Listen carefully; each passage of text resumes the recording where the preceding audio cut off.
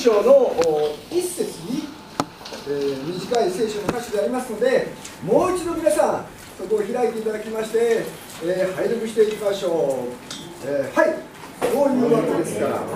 私の愛した兄弟たち、私の喜ぶ冠をどうかこのように主にあってしっかりと立ってください。私の愛する人たち、アメン。ハレルヤ、感謝します。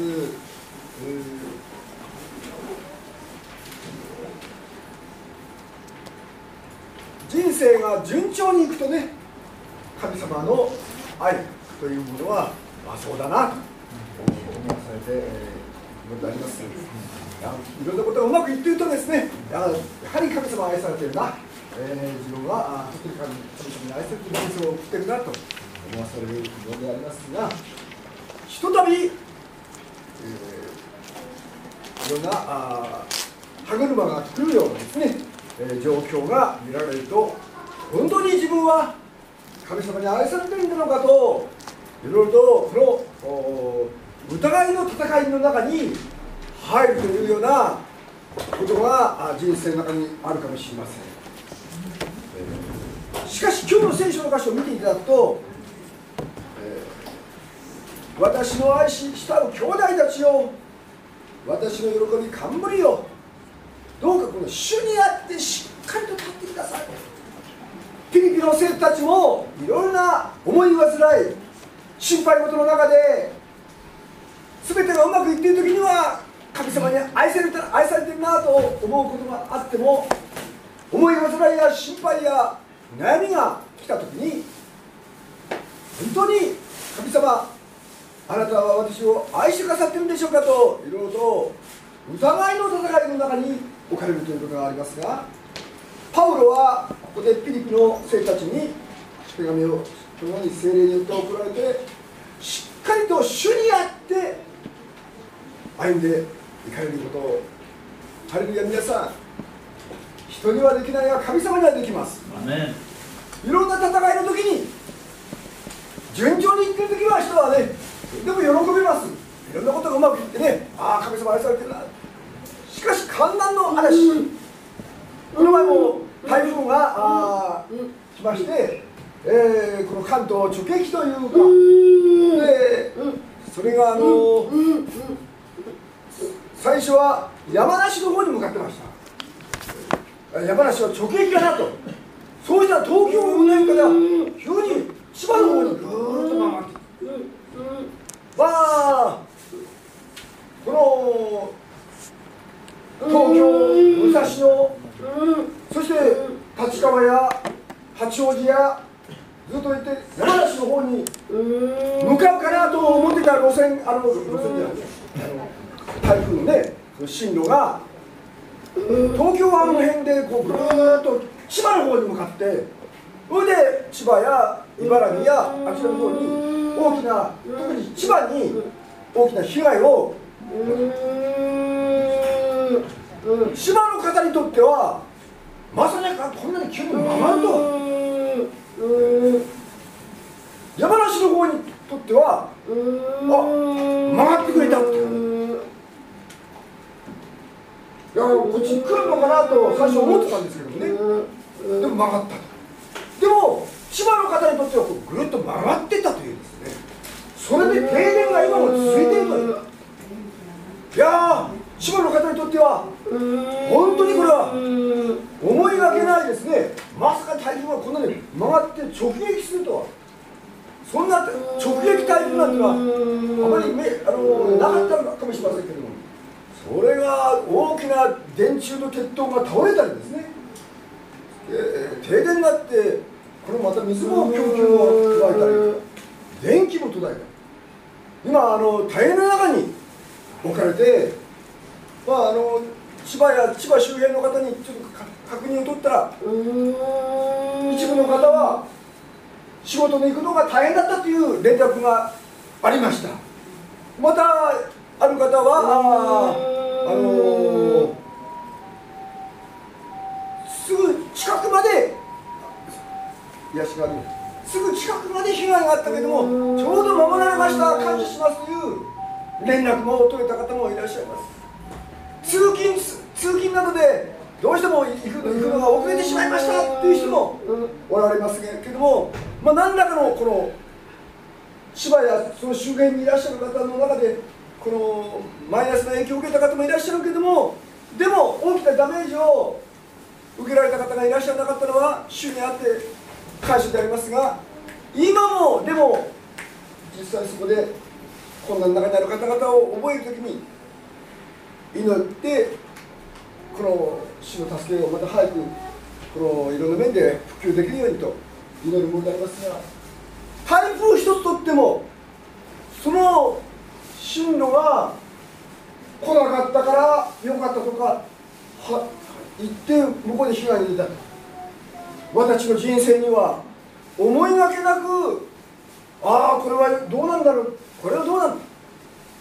皆さんそして被害を受けた時、いや神様自分たち愛されてるんだろうかとかね、台風が来なかったから愛された、台風が来たからダメだったとか、人は目に見えることでいろいろ判断しやすい。しかし今日皆さん聖書は言います。もう心を決めなさいと。目に見えることがどうであろうと、しっかりあなたの地盤をそこに置きなさい。そこに置くだけでいいんですよ。周りの状況がどうであろうと心配がない。いつでも感謝し、いつでも喜び平安を得る場所があるんだ。それはどこでしょうか。主の上です。アーメン。聖書を皆さん他の聖書の箇所を開いていきたいと思いますが、第一ペテロ2章の6節を開いていただくと、主は岩です、礎石です。第一ペテロの2章の6節、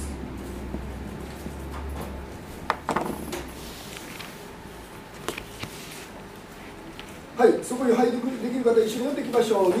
第一ペテロ2章6節、なぜなら聖書にこうあるからです。見よ、私はシオンに選ばれた石、たっとい礎石を置く。彼に信頼する者は決して失望させられることがない。アメン。パウロはピリピの生徒たちに、主にあってしっかりと立ちなさい。このしっかり、それは状況に関わらない。嵐が来たか来ないかに関わらない。それは主の岩に信仰でより頼んでください。皆さん今日もう一度私がしっかり立つ場所を見出しましょう。アメン。その上にただ信じて身を置くだけで大丈夫だ。全てが永遠になる。神様の愛が必ず勝利に、そしてマイナスと思えることがプラスに変えられる場所がどこか。この岩です。アーメン。彼にこの選ばれた石、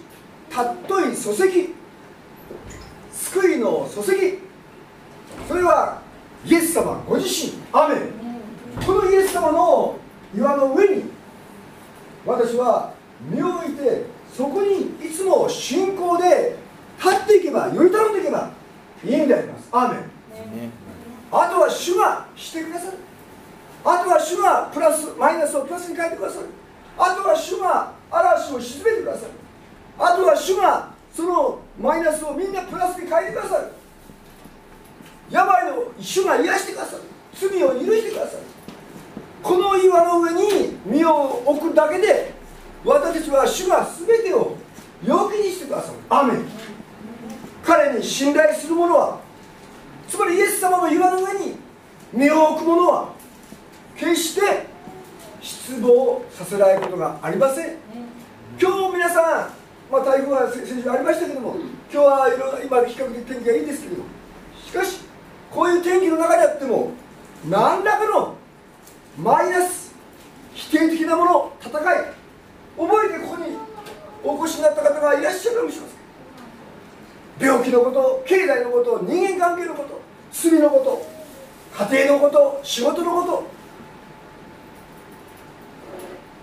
と、ある方は仕事の問題で辛い中にある、ある方は人間関係、ある方は経済問題、病気、罪とか、さまざまな人によって違うかもしれません。今日あなたの中にある嵐は、あなたの中にある台風は、あなたの中にあるこの太陽の光を奪うような暗闇は何かありますか？それに目を留める代わりに聖書はこう言います。しっかり主にあって立ちなさい。パウロがどんな困難試練の中にあっても勝利する秘訣は、この身を自分が置くところが何かということです。どこに自分がより頼んでいるか、それは一つの岩です。イエス様です。アーメン。この岩の上にしがみついてまでも、もうそこにただ身を置くだけでいいんです。羊飼いの囲いの中にもう飛び込んでいけばいいんです。ブドウの木であるイエス様にとどまっていればいいんです。嵐が来ようが、台風が来ようが、この津波が来ようが、主が私を助け導き勝利してくださいます。すべてのマイナスなものは主にあって必ず勝利に変えられます。ヨハネの福音書、第一ヨハネの手紙5章1節から5節でこう言ってます。第一ヨハネ、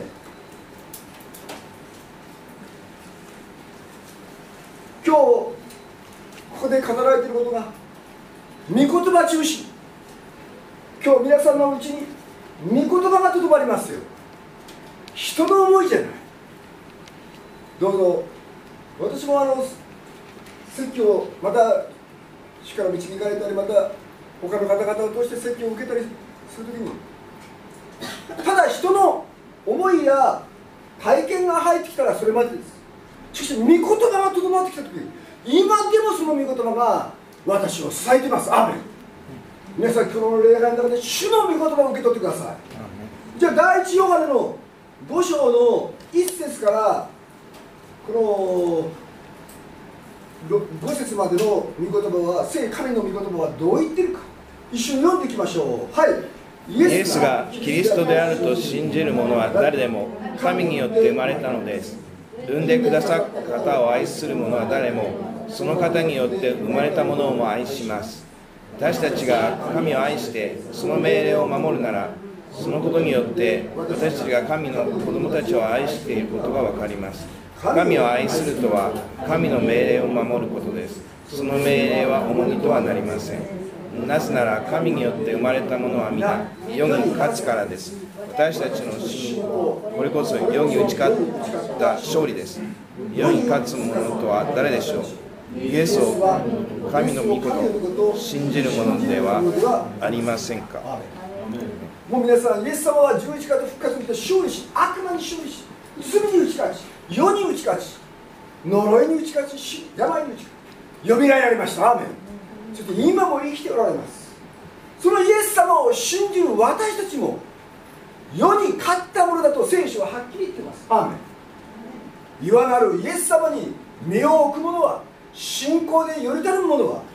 もうすでに主によって血潮によって世に勝ったものです。聖書ははっきり言っています。世に勝つ者とは誰でしょう。イエス様を神の御事を信じるものではありませんか。アーメン。ハバククという聖書、旧約聖書の聖書では、ハバククはイスラエルの民の状況を見て、いろんな異邦人の人々から民族からいろいろ苦しめられたり、なぜ神様選びの民であるイスラエルがこんなに苦しむんですか。彼は疑問を抱えて神様に問いました。なぜ暴力があるんですか。このイスラエルの民に対していろんな多民族がこのいろんな被害を与えるんですか。神様、あなたは黙ってられないんですかと、何か行動を取られないんですかと、そしたら主からあった答えがハバクク書にちょっと開いていただきますよね。ハバクク書にはっきり主は、ハバクク書の2章の4節に主からの御言葉がありました。ハバククは主に問いました。なぜですか？なぜ神の民がこんなに苦しむのか。凶暴で激しい国民から被害を受けたりするのか。主をなぜ黙っているんですか。その時、主の答えを見ようと見張り所に立ちながら主からの御言葉を待っていた時に、2章4節、ハバクク2章4節に主からはっきりハバククに確信の御言葉が来ました。私の聖書では旧約聖書1408ページ、そこハバクク書2章4節を読んでいきましょう。はい。見よ、心のまっすぐなものはないものはしかし正しい人はその信仰によって生きる。アメン。皆さん、主からの答えは、敵がいろいろ被害を与えるような状況があろうとも、神の民がすることは何か。右往左往する必要はありません。失望する必要はありません。ただ義人はその信仰によって生きるんだ。主から義が与えられ、永遠の命が与えられ、祝福があり、許しがあり、全部がプラスに変えられる、全てが益に変えられる人生、それは信仰によって生きる人生。そしてハバククは3章の17節から19節でこう聖書は言っています。皆さんそこは拝読しましょう。ハバクク書3章の17から19節。はい。その時、イチジクの木は花を咲かせず、ブドウの木は実をならせず、オリーブの木も実りがなく、畑は食物を出さない。羊は囲いから絶え、牛は牛舎にいなく、しかし私は主にあって喜びさみ、私の救いの神にあって喜ぼう。私の主、神は私の力、私の足を短めようにし、私に高いところを歩ませる。アメン。どうも失望したり嘆いたり、ああもう今経済的に大変だとか、仕事を失ったとか、体の健康のバランスを崩したとか、足が自由に前に進む力を失ってしまったとか、腰が痛くて教会にも行けないとか、この CD やインターネットで、中には今病院で CD やインターネットを聞いていらっしゃる方はいらっしゃるかもしれない。今教会に行きたくても何らかのことでもう行けない方がいらっしゃるかもしれない。今日家庭で CD でこの礼拝を聞いていらっしゃる方もいらっしゃるかもしれない。しかしどういう状況があろうとも、聖書はイチジクの木が花を咲かせないようなことがあろうと、畑は食物を出さないことがあろうと、羊は囲いから絶えるようなことがあろうと、失望しちゃいけない。私たちはいつも決して失望させられない。全てがプラスに変えられる。勝利の場所が、世に打ち勝った場所がある。それがイエス様の岩の上です。アーメン。イエス様の上に身を置く人生は決して失望させられません。私の主、神は私の力、私の足を短めようにし、私に高いところはありません。全ての必要を与えてくださる方であることを感謝します。アーメン。ですから皆さん、ピリピの 4章の1節にもう一度帰りますけども、私の喜び冠よ、主にあって皆さんも喜びの冠であります。主はあなたを愛しています。今日あなたの状況がどういう状況であろうとも、主はあなたを愛しています。ですからどうぞしっかりと主の岩の上に身を置いてください。具体的にはどうしたらいいでしょうか。それはピリピ4章の4節から7節に、もう主のところに全ての悩み事、思い煩いを主のところに持っていくことです。読んでいきましょう。ピリピ4章の4節から7節を。はい。いつも主にあって喜びなさい。もう一度言います。喜びなさい。あなた方の寛容な心をすべての人に知らせなさい。主は近いのです。何も思い忘れないで、あらゆる場合、感謝を持って捧げる祈りと願いによってあなた方の願い事を確認していただきなさい。そうすれば人のすべてを考えます。神の平安があなた方の心と思いをキリストにあって守ってくれます。ピリピの生徒たちは何らかの思い煩い、嵐、患難に出会ったことが想像できます。その状況を見るとき彼らは喜べなかった。しかしパウロは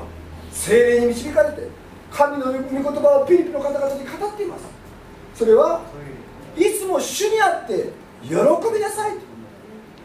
ただ皆さん喜びなさいとは言ってません。喜ぶ源があるんです。主にあってです。アーメン。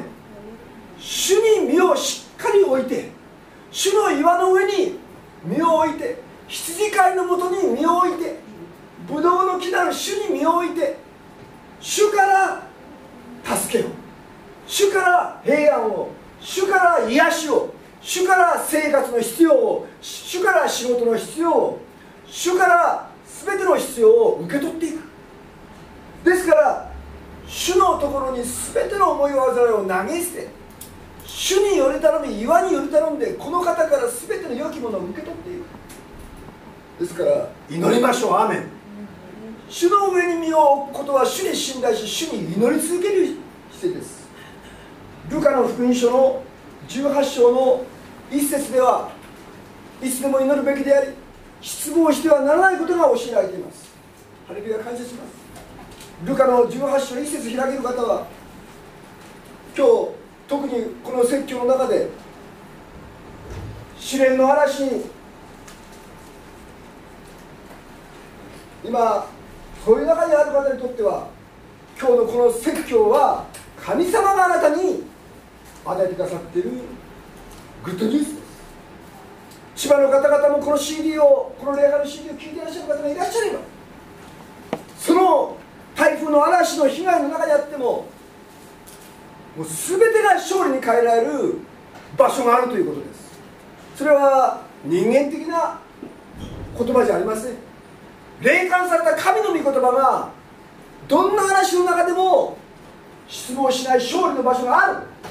それはイエス様という岩の上にしっかりと立ちなさい。アーメン。そこに身を置けばいいんだと。それもしっかりと書いてあります。しっかりだ。でルカの福音書の18章の1節にごめんなさい、一緒に読んでいきましょう。18章1節、いつでも祈るべきであり、失望してはならないことを知っているために。そのように失望しないで、その代わりいつでもしっかりと身を置くところは主に身を下げて、主に祈り、主により頼み、主に全ての失望、思い煩いを投げ捨て、主により頼んで恵みをその岩から受け取ることです。今日作物が育たない、体が思うようにならない、仕事を失った、人間関係が崩れた、罪の問題で本当に今つらい、いろんなことがあろうとも失望しないでいいんだと聖書は言っています。それは祈りを通して主の岩の上に、イエス様という岩の上に今日身を置いていこうではありませんか。そこに希望を置こうではありませんか。なぜならばイエス様はあなたのために十字架で私のために死んでよみがえったからであります。昔のモンゴルの王様は、その王様はとても短気で気が荒くて、部下を荒く扱い、そして気が短気でそういう身近なものを切りつけていくような、そういう短気な王様でした。しかしその王様のところに一羽の鷹がいつも肩に乗ってました。そのアジアの王様の一番のこの好みの鳥は鷹でした。その鷹を可愛がり、鷹の方も王様から可愛がられて、いつも王様の肩に乗って、そして、王様は部下に対しては厳しい言葉で、そして短期ですぐこの部下に対してひどい扱いをする王様でありましたけども、鷹に対してはとても優しい言葉で鷹を可愛がっていました。そして、ある狩りに行ってですね、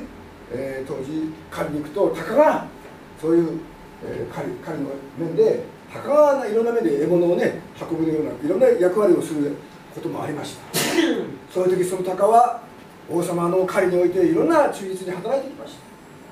それで部下たちがいた時、もうそれで帰っていいと、お城の方に帰っていい。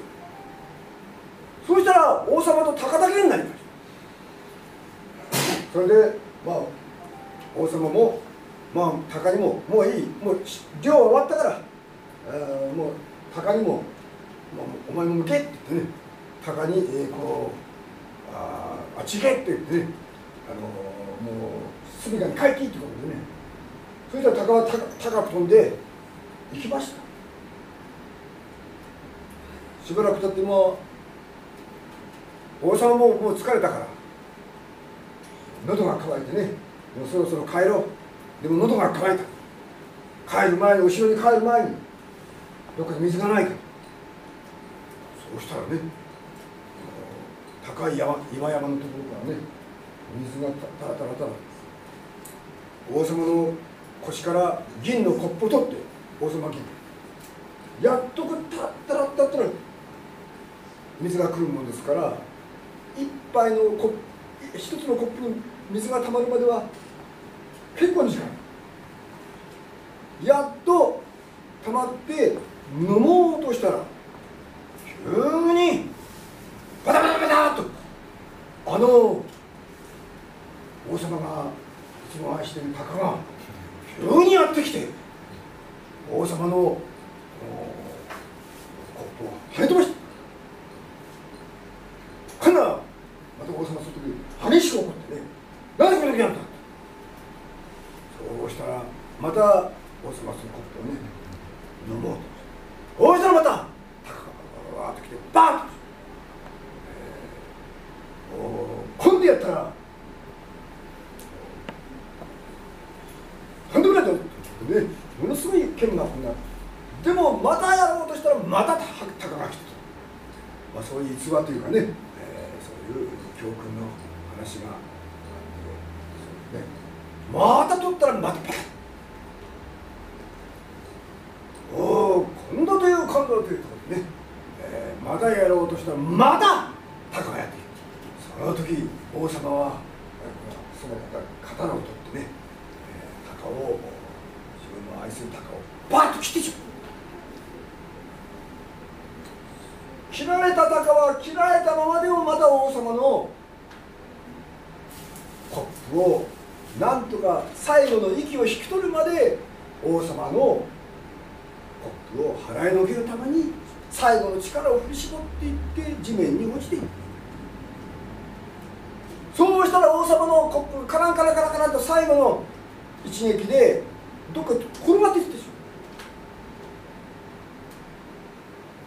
まう。王様はそのコップを探そうとしていったら、なんと岩から落ちていくこのね、そういうじゃあもう仕方ないからね、コップで飲めないから、じゃあもっと上に登ってね、水源を求めてね、そこで飲もうと思ってね、それでずっと岩を登って水源を求めてずっといた。そうしたらね、山の上に、岩の上に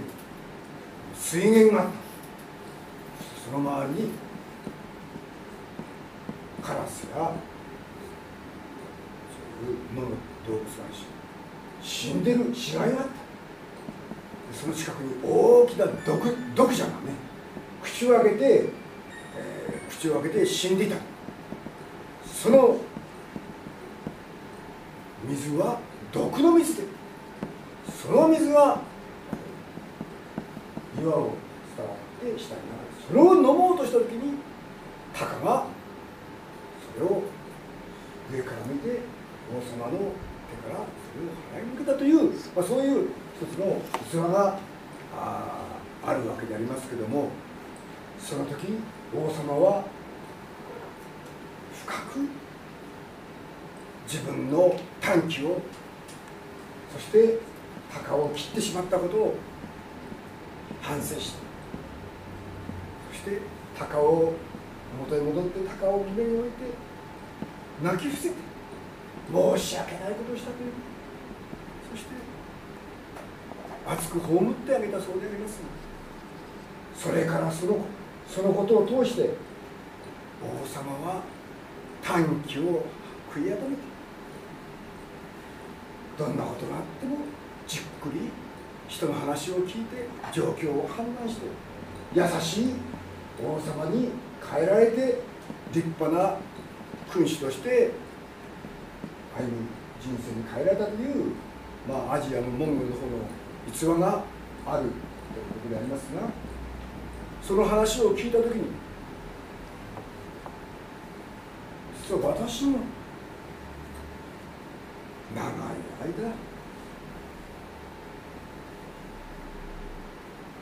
気づかずに随分冷たい言葉を言ってきた高なる方がいました。その方は私のために何度も傷を負い、最後は貼り付けになって私のために血を流し、釘を打たれ、槍を刺され、私のすべての罪、重い病、痛みを身代わりに担って、それを私は20歳になるまで分かりませんでした。逆にそのことを伝える方がいた時には、その鷹と思われるその方に批判をし、不信仰の言葉を浴びせた方がおられました。しかしその方が私を愛して、私のために私の罪重荷を身代わりに十字架で引き受け、私を救うためにもう2000年前に血を流された方だよということが分かったのが、今から約20歳の時の救いの恵みに預かった時であります。アーメン。その方こそイエス様です。アーメン。今も多くの方がイエス様が何度も何度も痛み苦しみ、十字架で血を流され、全人類のために、全人類を救うために血を流され、傷を負い、天から低くなられ、人類をあがなうため、救うために来られたということを、世界の人々のためにあるということを気づいた方はここにおられます。アーメン。あなたは、皆さんは気づきました。アーメン。ハレルヤ。ハレルヤ。イエス様が私のために犠牲となった。重荷を負われた、病を負われた、苦しみを負われた、罪の刑罰を負われた、主を向けられた。鷹が犠牲となって、その王様が毒の水を飲まないようにと命がけで羽でもってそのコップを払いのけるように助けた。イエス様は私を悪魔からの罪の毒で永遠の滅びに至らないように十字架の羽を広げて、そこで釘を打たれ、槍を刺され、イエス様は血潮を流して十字架で死んで、私たちの罪の刑罰を永遠の滅びを、死の毒を、呪いの毒を、病の毒を、悲しみの毒を、罪の毒を飲み干しました。身代わりに。そしてご自身が死と呪いを十字架で引き受け、その打ち傷の上に病痛みを担い、信じる者に永遠の命を与え、義を与え、祝福を与える。アメン。そのことを気づいた方は何よりも幸いです。アメン。この十字架は神様の愛が疑われる時にいつも神様の愛を見出す鍵はこのカルバリの十字架です。この十字架はどんな状況の中でも私たちを神様は愛している。命がけで愛している。今日皆さん、あなたは愛されています。アーメン。今状況はどんな状況であろうとも、ああ神様私を見捨てるのか、神様私を愛していらっしゃる、大丈夫です。このカルバリの十字架をいつも見上げましょう。罪なき方があなたや私のために血を流され、犠牲を払われ、私を愛して身代わりに死んでくださいました。アーメン。私が悪魔から来る罪の毒で死なないように、呪いで苦しまないように、悪魔がもたらした罪の毒で病苦しみで悩まないように、イエス様は十字架でその死を、呪いを、病を、痛みを、悲しみをご自身が引き受け、信じる者にアブラハムの祝福、義と癒しと解放と勝利を与え、聖霊の恵みを与える。アーメン。先ほどの話は、歴史の事実だったのか逸話なのか、それはまだ元をたたつなきゃ分かりませんけど、でもその話から、その話、モンゴルやアジアの方で伝わるその話から、王様と鷹の話から教えられることは、これはイエス様に置き換えられる話だな。でこのイエス様の話はもう事実である。全人類の毒を、全人類の罪から来る毒を人々が飲んで永遠に滅びないように、イエス様があの鷹のようにこの十字架の御手を持って私をその毒から解放してください。その滅びの毒から私を救い出してください。アーメン。王様は短期で包みの中で鷹を切りました。実は私たちもイエス様を槍で殺したんです。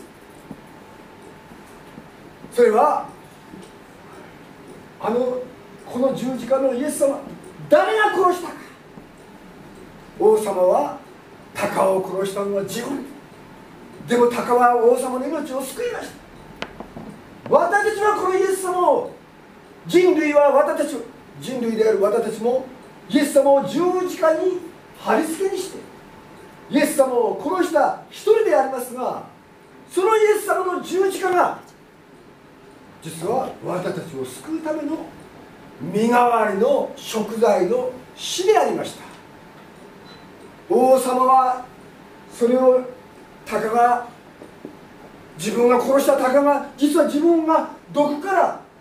救われるための身代わりだったということを知った時に、それから優しい王様に変えられたという逸話がありますが、皆さん、聖霊様が私に臨まれ、主が私を御霊によって変えてください。ハレルヤ、アメン。この十字架が自分たちが殺したこの十字架が私たちの悪魔から来る、罪から来る毒を私から救う、その毒から救い出す、滅びから救い出す、病から救い出す、呪いの毒から救い出すための身代わりの死であったということを気づいた方はなんと幸いでしょう。アーメン。神様はあなたを、私を愛しています。そしてよみがえられた主は今も生きていらっしゃる。この私を完全に命が愛している主の岩の上に身を置きましょう。アーメン。この方に信頼する者は決して失望されることがない。皆さん、目を閉じていただいて、今日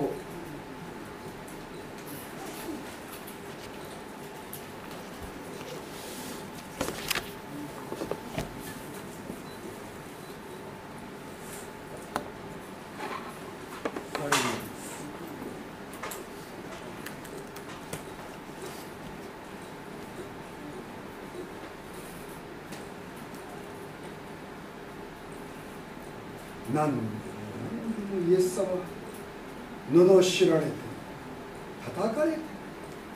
打たれても罵り返す。カルバリの十字架を私たちを愛して救うためです。主の十字架、打たれても叩かれても罵られても椿をかけられてもイエス様は十字架の道を歩まれました。釘を打たれても槍を刺されても罵り返さず、ただその唇からは私たちを愛し許し祝福する言葉。イエス様は完全な愛の私たちを悪魔が誘惑した罪の毒から、滅びの毒から、呪いの毒から私をあがない救うためにご自身がその罪の刑罰の毒を十字架で飲み干して、私たちがその毒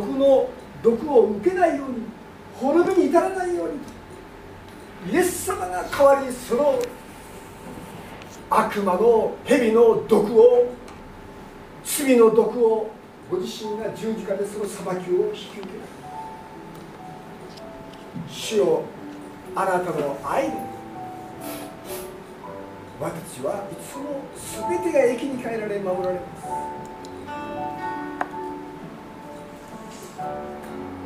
す。しっかり主にあってしっかり立ちなさい。失望しないでこの方により頼んで祈りなさい。すべての思い煩いを主に委ねなさい。すべて疲れた人、重荷を負っている人、私のところに来なさいと主よ、すべての生徒たちをお守りください。どうぞ私たちはあなたの岩の上に身を置きます。イエス様の岩の上に立つことこそすべてが勝利に変えられ、益に変えられ、義とされ、永遠の命を、癒しを受け、聖霊の恵みをいただき、周りが家畜が絶えようと作物が育たなくて、イエス様の岩の、イエス様という岩の上により頼むならば、天の窓が開かれ、全ての必要が与えられ、聖霊の愛と力が与えられ、癒しの川が流れ、永遠の命の川が流れ、今を一人一人を祝福してください。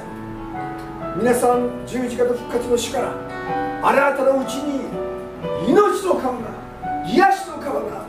清めの川が、祝福の川が、今やめるところにご自身が健康でも、あなたの家族の中で、知り合いの中で弱さを置いている方のためにそこに手を置いてください。今必要なところに手を置いて祈ろうではありませんか。カルバリのイエス様の復活のイエス様から御霊によって手を置くところに、癒しの川が、清めの川が、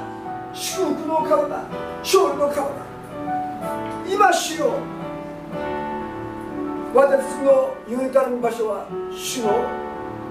岩の上です。イエス様の皆です。誰でもイエス様の皆に頼る者は決して失望されることがない。この岩の上に立つ者は決して失望されない。神を愛する者には万事が生きる。今主を憐れんでください。今手を置くところにイエス様の皆で癒しの川が、清めの川が、祝福の川が、喜びの川が、すべての抑うつからの解放の川が、すべての悲しみから喜びの川が、7回悲しんでも8つ目にまた喜びが満ち溢れるように、今内臓にも神経にも心臓にも肺にも、頭からつま先のすべての器官関節にも神経にも骨にも、どうぞ血圧、コレステロール、血糖値、内臓の全ての機能においても、血管のその機能においても、主よ、今イエス様の皆でそこに癒しがある。また心にも平安と喜びを与える。主よ、彼にイエス様によりたる者は失望する。今私たちはどのような状況にある。あなたの岩の上に身を置きます。そこは命の川が流れ、癒しの川が流れ、祝福が流れ、主は私の羊飼い、私は乏しいことがない。主の岩の上には乏しいものがない。すべての必要が与えられ、天の窓が開かれ、今手を置くとこに祝福の川が流れ、お仕事の祝福があり、生活の必要が与えられ、喜びが満ち溢れ、人間関係が祝福され、家庭が祝福され、家族が救われ、親族が救われ、今手を置くとこに救いのリバイバルがあり、癒しのリバイバルがあり、今手を置くとこに死の必要が与えられ、今作物が育てないところに手を置いているところに豊かな収穫が満ち溢れるように、今家庭の中に喜びと平安が訪れるように、主よ、岩なる主に身を置きます。今日もしっかりとあなたに身を置いて立ちます。イエス様の囲いの中に身を置きます。羊飼いのもとにあるものなら羊は安心です。今癒しが起こりますように、解放があるように、悪霊が出てくるように、病が消え去るように、呪いが消え去るように、否定的なものを打ち砕かれ勝利に変えられるように、仕事が与えられ、受験が成功し、道が開かれ、明日の生活が必要が満たされるように、良き助け手が与えられるように、家庭が主にあって平和であるように、主よ、罪が許され義とされるように、すべての苦々しい思いが喜びに平安に希望に変えられますように、主よ、今手を置くとこにお一人一人の必要な手を置いて、御霊が働き、イエス様の皆において今奇跡が起こり、解放があり、病める方が癒されるように、ご自身が健康でも家庭の中で、親族の中で、友人の中で、知り合いの中で、入院中の方の上にも、枝原姉妹の腰にも、どうぞ一同兄弟の上にも、他の方々の中で今辛い中での方、下田姉妹のご主人様の上にも、主よ、お一人様の上にも、井上兄弟のお母さんの上にも、姉妹のお父さんの上にも、主よ、今見ておいてください。主よ、憐れんでください。外から姉妹のお母さんも進めてください。またここにいらっしゃるお一人様の上に、今主よ、我らはイエス様の上にしっかりと身を置きます。人にはできないがあなたにはできます。十字架のとこしえの愛、我らがイエス様を十字架につけました。しかしその十字架が私たちを許しあがないサタンの毒、罪からの毒を癒すためにイエス様が流された血潮を感謝し、主は私たちのために天から救うためにお越しになり、お越しになられた道はこの世の映画の道じゃなくて、とことんへりくだりの道、しもべとなる道、私のすべての罪重荷を担う道、人々の恥を引き受ける道、どこまでも人々の足を洗う道、十字架までへりくだり、人々の罪、呪い、悲しみを担う道、主よ、ありがとうございます。あなたはとことん恥を受けるため、苦しみを受けるため、私たちの裁きを身代わりに受けるため、私の死を身代わりに受けるために来られ、病も悲しみも担われるために来られた。そして3日目によみがえられそうなた。そのイエス様の皆において、今手を置くところに主の癒し、解放、勝利、それを受け取ります。アーメン。あなたの愛は常しえの愛です。主よ、イエス様の皆で今この時、癒しと解放、必要の満たし、また確信が、平安が、千葉の方々の上にも助けがあるように、日赤の方々も癒されるように、他の方々の上にも癒しがあるように、今ここに手を置いている方の上に助けがあるように、主よ、憐れんでください。イエス様のお名前によって勝利、癒し、解放、義と恵み、すべての必要の祝福、イエス様の胸で勝利を受け取ります。アーメン。イエス様の胸でリバイバルを受け取りま